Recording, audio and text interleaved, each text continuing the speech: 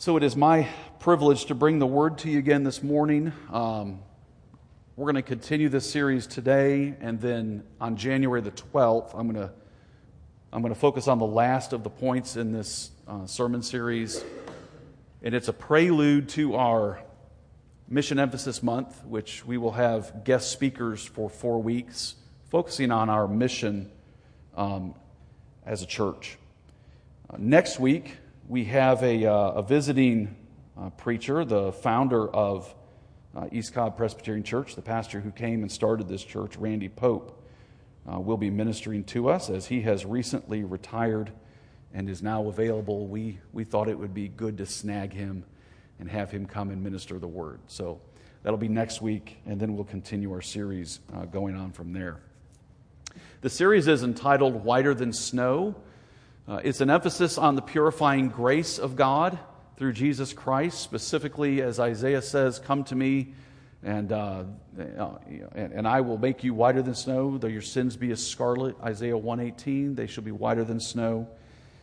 God is addressing a rebellious people, a people who have wandered from Him, and He tells them that He can do something for them. In the previous verse, He says, "Cleanse your hands, you sinners, purify your hearts." James takes that text and uses it in his letter.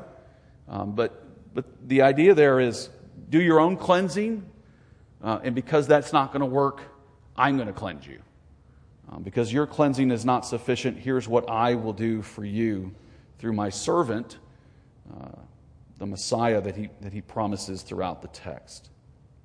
Christ came, as Titus says, to purify for Himself a people for His own possession. And we rejoice, and we should rejoice as the people of God that we have been purified by grace, that we are now in the light and able to walk in the light of God because of the grace of Christ. The challenge for us is that, like the Pharisees in Jesus' day, we typically, and this is before we come to Christ and after, we create boundaries of purity.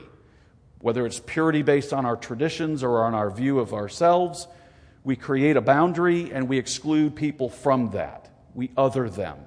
You know how they are. You know how they look at them, and we focus on the differences between us and create a purity culture. This is exacerbated in the church. The church can quickly become a purity culture because of the grace that we've received and our commitment to the holiness of God. We can erect barriers that actually keep us from the mission of Christ. And certainly the evangelical church has been guilty of that. I grew up in a tradition that actually celebrated that. I was a separatist by conviction. We were the church militant, and we are still a militant church in that we march towards the end of the world with the kingdom of God, but we were separatists and proud to be so. And so the books that I've read and the things that I've considered have been a great source of encouragement and challenge to me. But the question for us is, how do we move out of this purity culture? How do we become a people that embrace sinners in the same way that we've been embraced by God? And this is how Paul ends Romans 15. I think it's in verse 7. He says, "Welcome one another in the same way Christ has welcomed you." How do we enter into that kind of a culture? Last week we considered, first you have to build an identity based on grace. You have to think of yourselves in terms of recipients of grace, that everything you are, everything that you have, everything that's unique to you, the abilities that you have in whatever area, the traditions that you've created as a family that you celebrated and used all those traditions this holiday season, all these things are a result of the grace and the goodness of God. And it's from that position of humility, which is what grace does, is it humbles us. It's from that position that we're able to start to love others and not criticize and not compete and not do what Paul talked about in Galatians, right? If you bite and devour one another, be careful lest you be consumed by one another. So a humble person, and grace leads us to humility, is a person who can genuinely start to love others. But there's more, because there has to be sacrifice. There has to be the self-donation, or the donation of self. So Jesus' mission of embrace requires the sacrifice of self. And this one, folks, I tell you, it just goes directly against everything that is Americana. American individualism is the religion of our day. And the narcissism that comes out of that individualism and the relativism that comes out of that is stark and is destroying our country. Jesus' mission of embrace requires the sacrifice of self. So let me go through these. Build an identity of grace. Learn to sacrifice self. First of all, and I think a number of sources would lead us to this thought, is that we widen our hearts. And by that, I mean making room for others within yourself.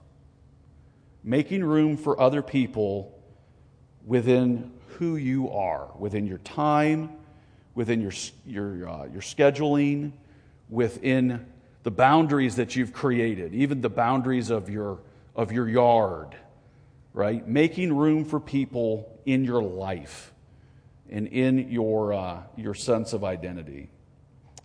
Consider some scriptures, I guess I have the quotes first. This is from Richard Beck, in his book Unclean. He says, the feeling of rightness trumps our sober reflection and moral discernment. When this happens, we drift towards positions that psychologically resonate with us, that feel intuitively right. He's highlighting the problem of how we close ourselves off, how we start to close ourselves off. It was really funny when my wife and I started dating. This little catchphrase kept coming up in my vocabulary, and she called me on it early on in our marriage. I would say often, that's just wrong. That's just wrong. I'd be talking about something, that's just wrong. And she said, it sounds like there's a lot of things that are just wrong. And it was one of those moments of clarity where it was kind of a dagger, not her, but the Holy Spirit used it to kind of stick me and say, Tim, if everyone's wrong but you, what does that mean? But we tend to close ourselves off because we're not thinking about, there's not sober reflection about what's right or wrong. There's a feeling of rightness. We all have this. You have this in your own life. There's a feeling of rightness. There's a feeling of rightness when you're standing in the Walmart line and you're watching the people around you. There's a feeling of, I'm right, you're wrong. There's a feeling of criticism. Look, I wouldn't do it that way. Why won't they take care of their kids? Why don't they discipline their kids? There's a feeling of rightness in these moments that doesn't build bridges. It creates boundaries. It creates walls. And so what we do is we begin to rank people on the continuum of sinner and saint. And if you do this, you're in this trap. You're in this psychologically resonating feelings of right and wrong. So disgust, Wolf says, erects boundaries. Love is the thing that dismantles them. So this is Paul. Now, the Apostle Paul in 2 Corinthians is defending himself. The Corinthian church, he's written them some pretty harsh letters. He's directed them to do some discipline that they've been neglecting. And they've started, the people in the church, the leadership doesn't like Paul, and so they've started a narrative against Paul. And so Paul is writing them to defend himself and to say, hey, whoa, that narrative is not right. And you're starting to close yourself off, especially from me. And so this is what he says. It's in that context. We have spoken freely to you, Corinthians. Our heart is wide open. What's Paul communicating? I don't have boundaries. I haven't excluded you because of your failures, which 1 Corinthians is all about their failures as the people of God. And Paul says, I haven't closed you off. I haven't closed my heart to you. I haven't shut you out. I haven't written you off. I've opened my heart to you. My heart is wide open. You are not restricted by us, but you are restricted in your own affections. In return, I speak as to children, widen your hearts also. Make room in your hearts for us. What's Paul appealing to? He's appealing to this narrative and the feeling of disgust and barriers that have been put up that are trying to exclude Paul. And Paul's crying out and saying, whoa, stop the presses. Open your hearts to us. Now, I think it's instructive that, number one, he assumes we have this ability to open our hearts, to tear down the barriers and the boundaries that we've created. I think that's important because it gives me hope that grace can actually help me love what I consider unlovely, love what I would declare unclean, and minister in the spirit of humility. But it also, I think, is instructive in that it shows us our tendencies. It shows us how we tend to respond to people we don't like or to the narrative about a person that we've created in our lives. This is very much what Jesus says in Matthew 22. This is the great commandment. To love your neighbor as yourself means to make room for your neighbor within you. To tear down those boundaries and those barriers that we've created, those separatist points, those separating points, and to let people into our lives that don't fit us or that have offended us. And if it's been someone who's hurt you, you might do so cautiously, but there's a desire to move toward and to build bridges instead of boundaries. So I think one of the first things we do in sacrifice is we tear down our barriers and we try and widen our hearts, open ourselves up to others. I think the second thing we have to sacrifice of self is we have to live within community. We can't be these individuals. We can't define ourselves individualistically. And we did better at this earlier in American history when we lived in communities, when we didn't live in suburbia. When we lived in smaller towns, in agricultural communities, there was a sense of, you gather on Friday nights for the big hoedown in the middle of the square of the town, and you spend time together, and you drink ale together, and you celebrate the harvest together. There was community. Everyone knew everybody. There was probably a lot of gossip going on, but there was still community within our sense of existence. That has fundamentally changed since the industrial age. And so now we live in, and we are promoting individualism. Our homes promote it. I showed my wife the Avalon community up in Alpharetta. What a restructuring of American life the Avalon community is. If you don't know what it is, it's hundreds of residentials built around a city square, built around restaurants and shops, and you can go up to your villa and then come down just like a city, but in a smaller community. As Christians, we should be committed more than any to live in community. Paul says this, for just as the body is one and has many members, and all the members of the body, though many, are one body, so it is with Christ. Fundamental to what it means to be a Christian is to live in community. To make a sacrifice and say, I would love to be independent. I would love to be an introvert and just stay in my little life and do my little thing and work from home and stay at home and order pizza at home and get delivery and just stay there. But as a Christian, I'm determined, I'm committed to live in a bigger picture, to live in a bigger story than mine. This is Paul's argument in Ephesians 4, where he says that pastors are here to equip the saints so that the saints or the church can do the work of the ministry for the building up of the body of Christ. And he says this, when each part is working properly, that's what makes the body grow so that it builds itself up in love. And see, this is church. This is sometimes where the church fails. You hire a pastor and you think the pastor is supposed to grow the church. No. The pastor equips the body builds the church. That needs to be a clarified thing, because so many churches around here, and by the way, I think we do a great job at that, a better job than most here at East Cobb, but so many churches in evangelicalism hire the professionals to go do the work. And then the people show up to consume. That is fundamentally not who we are. That's not the body of Christ. But it requires that you die to self, that you sacrifice self to be a part of community.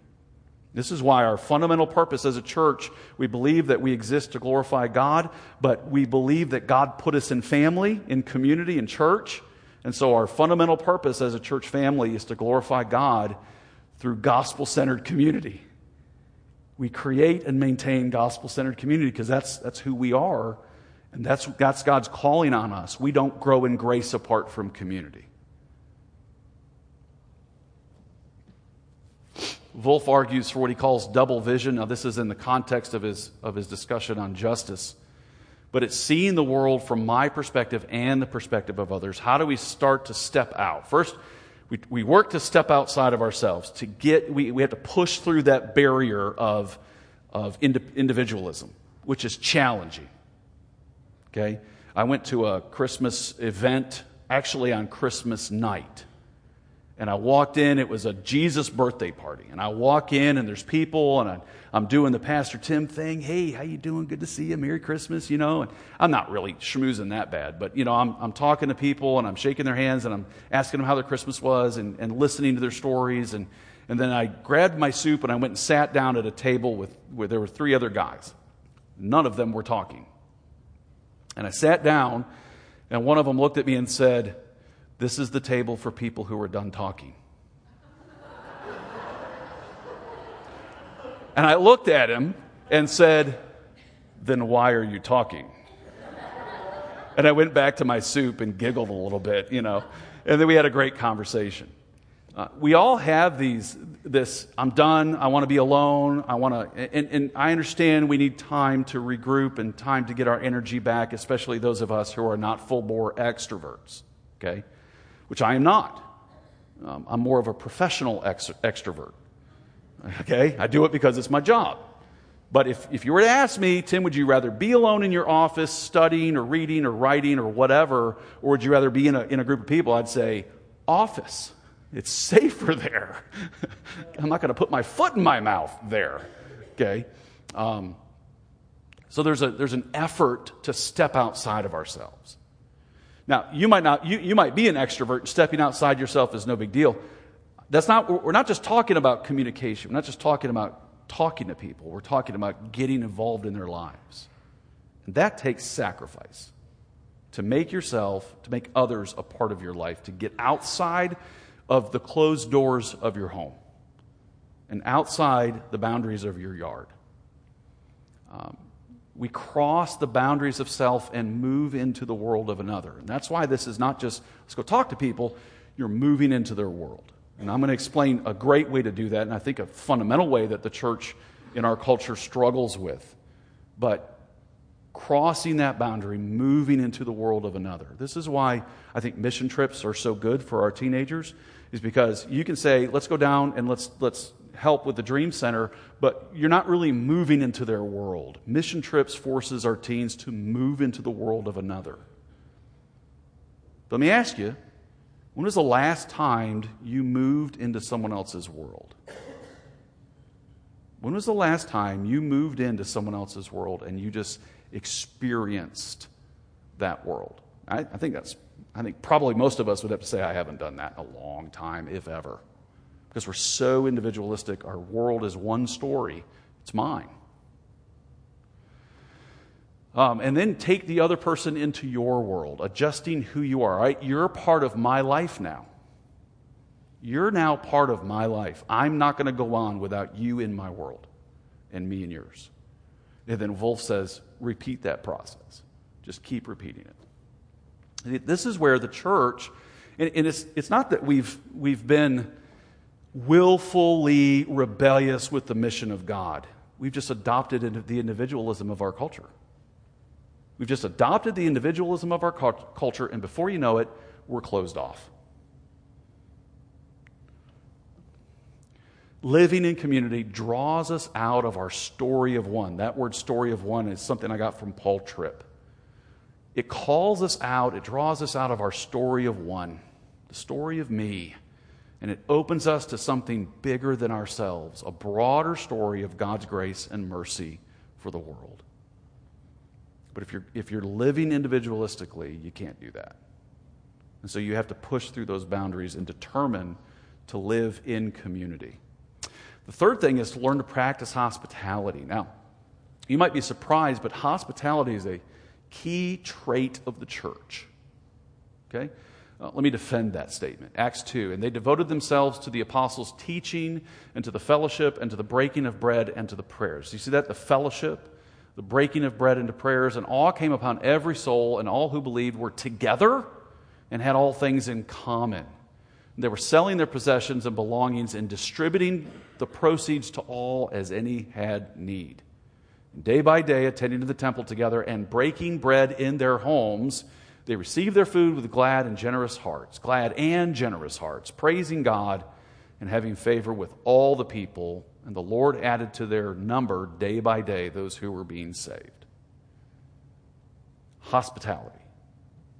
Opening our homes, sharing our food, sharing our lives with others. Paul says it directly: contribute to the needs of the saints and seek to show hospitality. The problem is when the will to purity trumps the will to embrace, when sacrifice precedes mercy, which is what Jesus says in Matthew 9, I desire mercy, not sacrifice. When sacrifice precedes mercy, these are the things I'm going to do to keep myself pure. The gears of social moral disgust begin to turn, poisoning the well of hospitality by activating the emotions of otherness. Purity is often based not on Scripture, but on my own traditions, on how I do it, and the boundaries of who I think I am, the boundaries of self. Now, I'm going to tell you a story. All right, so this is a book I would recommend. It's by Rosaria Butterfield. I'm not going to go into her whole history. A former LGBTQ professor, and she came to Christ through the hospitality of a PCA minister, and later in life married a single PCA minister and has adopted several children. Great books. I would highly recommend them. Her book, The Gospel Comes with a House Key, Practicing Radically Ordinary Hospitality in a Postmodern World. That's the full title. It's a big one. She tells the story of a man named Hank. Now, Rosaria has the practice of walking her dogs and of being in her neighborhood, in her cul-de-sac. They have a neighborhood Bible study, a neighborhood worship service kind of thing every Sunday night. They make soup. Anyone in the neighborhood who wants to come can come. Anyone from the church can come. It's kind of an open door policy. And she has regular ministry with her neighbors. Now, I got to tell you, I listened to this book on Audible while I was working outside the house this summer on my time off. And I listened to the book and said, wow, I'm so far down the line on the spectrum of hospitality. I mean, I consider myself a pretty hospitable person, and our home is pretty open. But wow, okay? So if you read the book or listen to the book, don't think you have to be Rosaria, okay? Tremendous example, but don't think you have to be her. Well, a man named Hank moved into their neighborhood, in fact, just a house or two down from her. And Hank was reclusive. There were other people. Another woman was living at the home, but they never met her. They didn't really know who she was.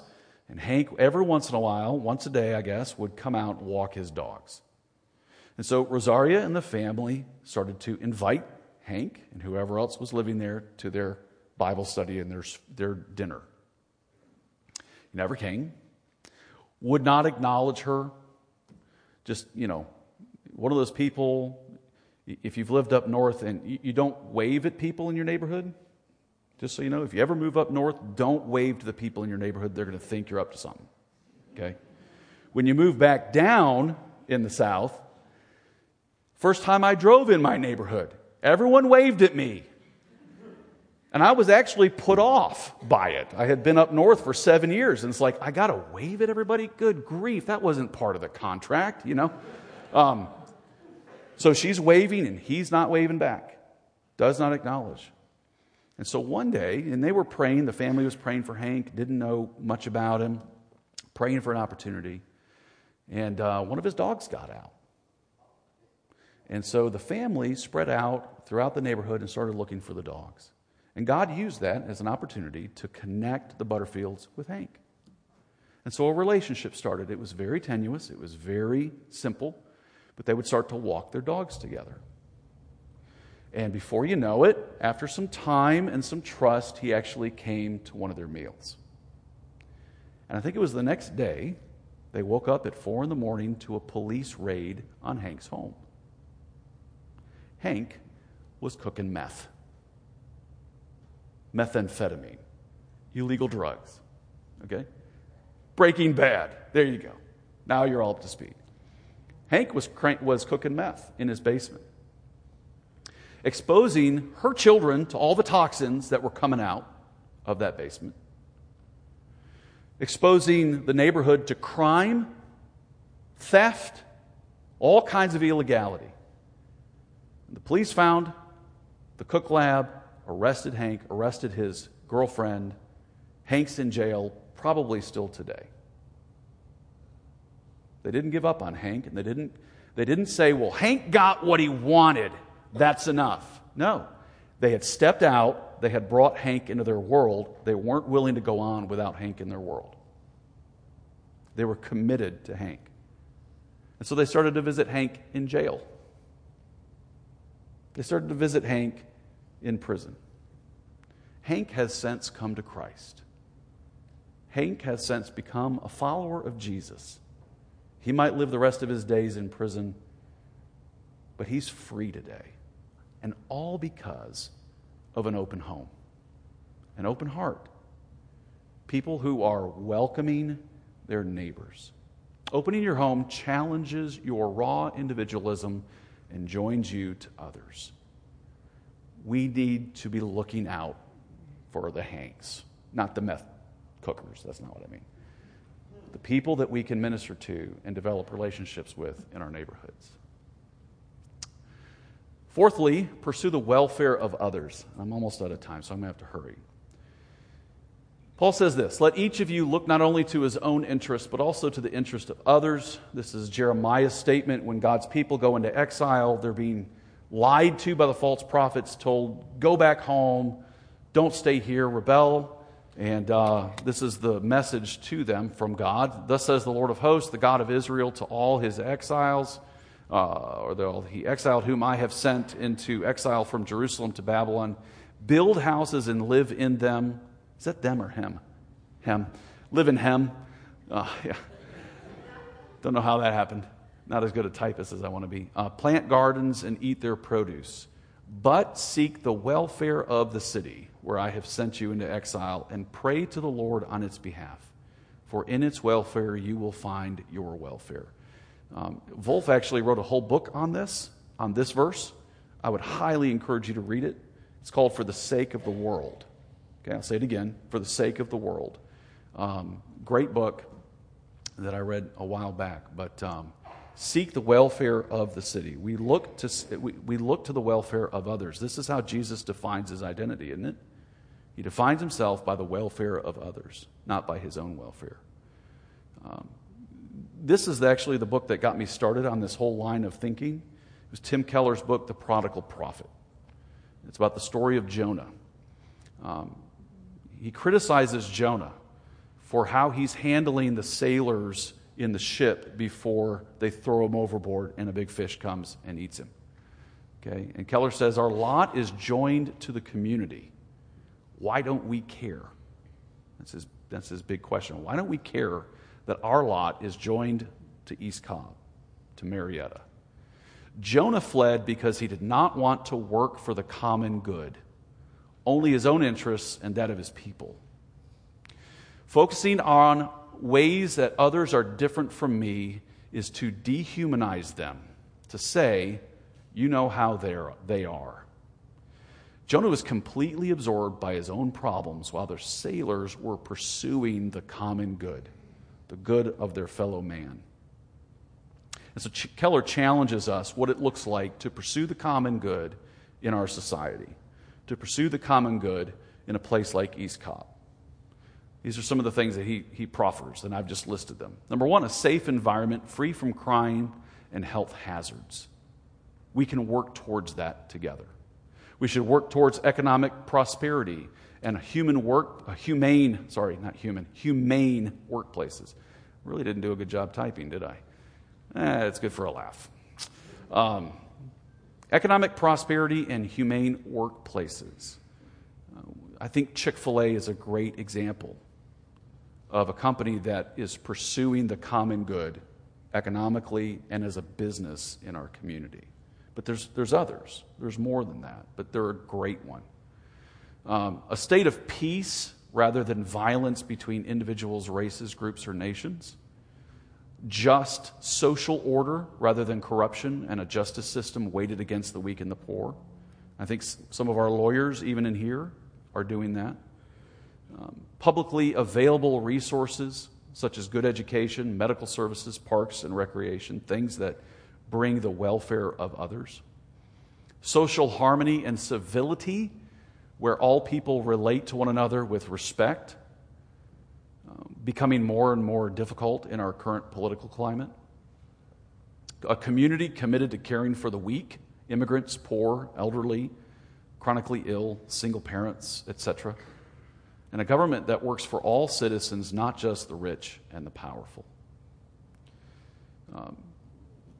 Pursuing the welfare of others, pursuing the welfare of our city, pursuing the welfare of our county and of our state is how we step out of our boundaries and we sacrifice self because, right, who cares about them? I'm just concerned about me. Folks, that's the mantra of Jonah. That's the mantra of Peter in his moment when he's excluding Gentiles. And unfortunately, this has become American Christianity. And so to step out of that is essential to who we are. The sacrifice of self is to pursue justice with grace. And you know what? I think I'm actually going to stop here and cover these last two ones next week. Next week, we're going to look at, or in 2 weeks, we're going to look at pursuing justice with grace and then practicing forgiveness. At the end of the day, remember the main point is that we're not going to move out of our exclusion. We're not going to move out of our individualism if we don't build an identity based on the grace of God and if we don't start making sacrifices to our individualism, to ourself, that will transform the world. We do that in more ways, but these are the ones that we widen our hearts, we open ourselves up, we commit to living within community and to practicing hospitality with the people in our community and pursuing the welfare of the people in our community. And in 2 weeks, we'll look at pursuing justice with grace and practicing forgiveness. Let me pray for us.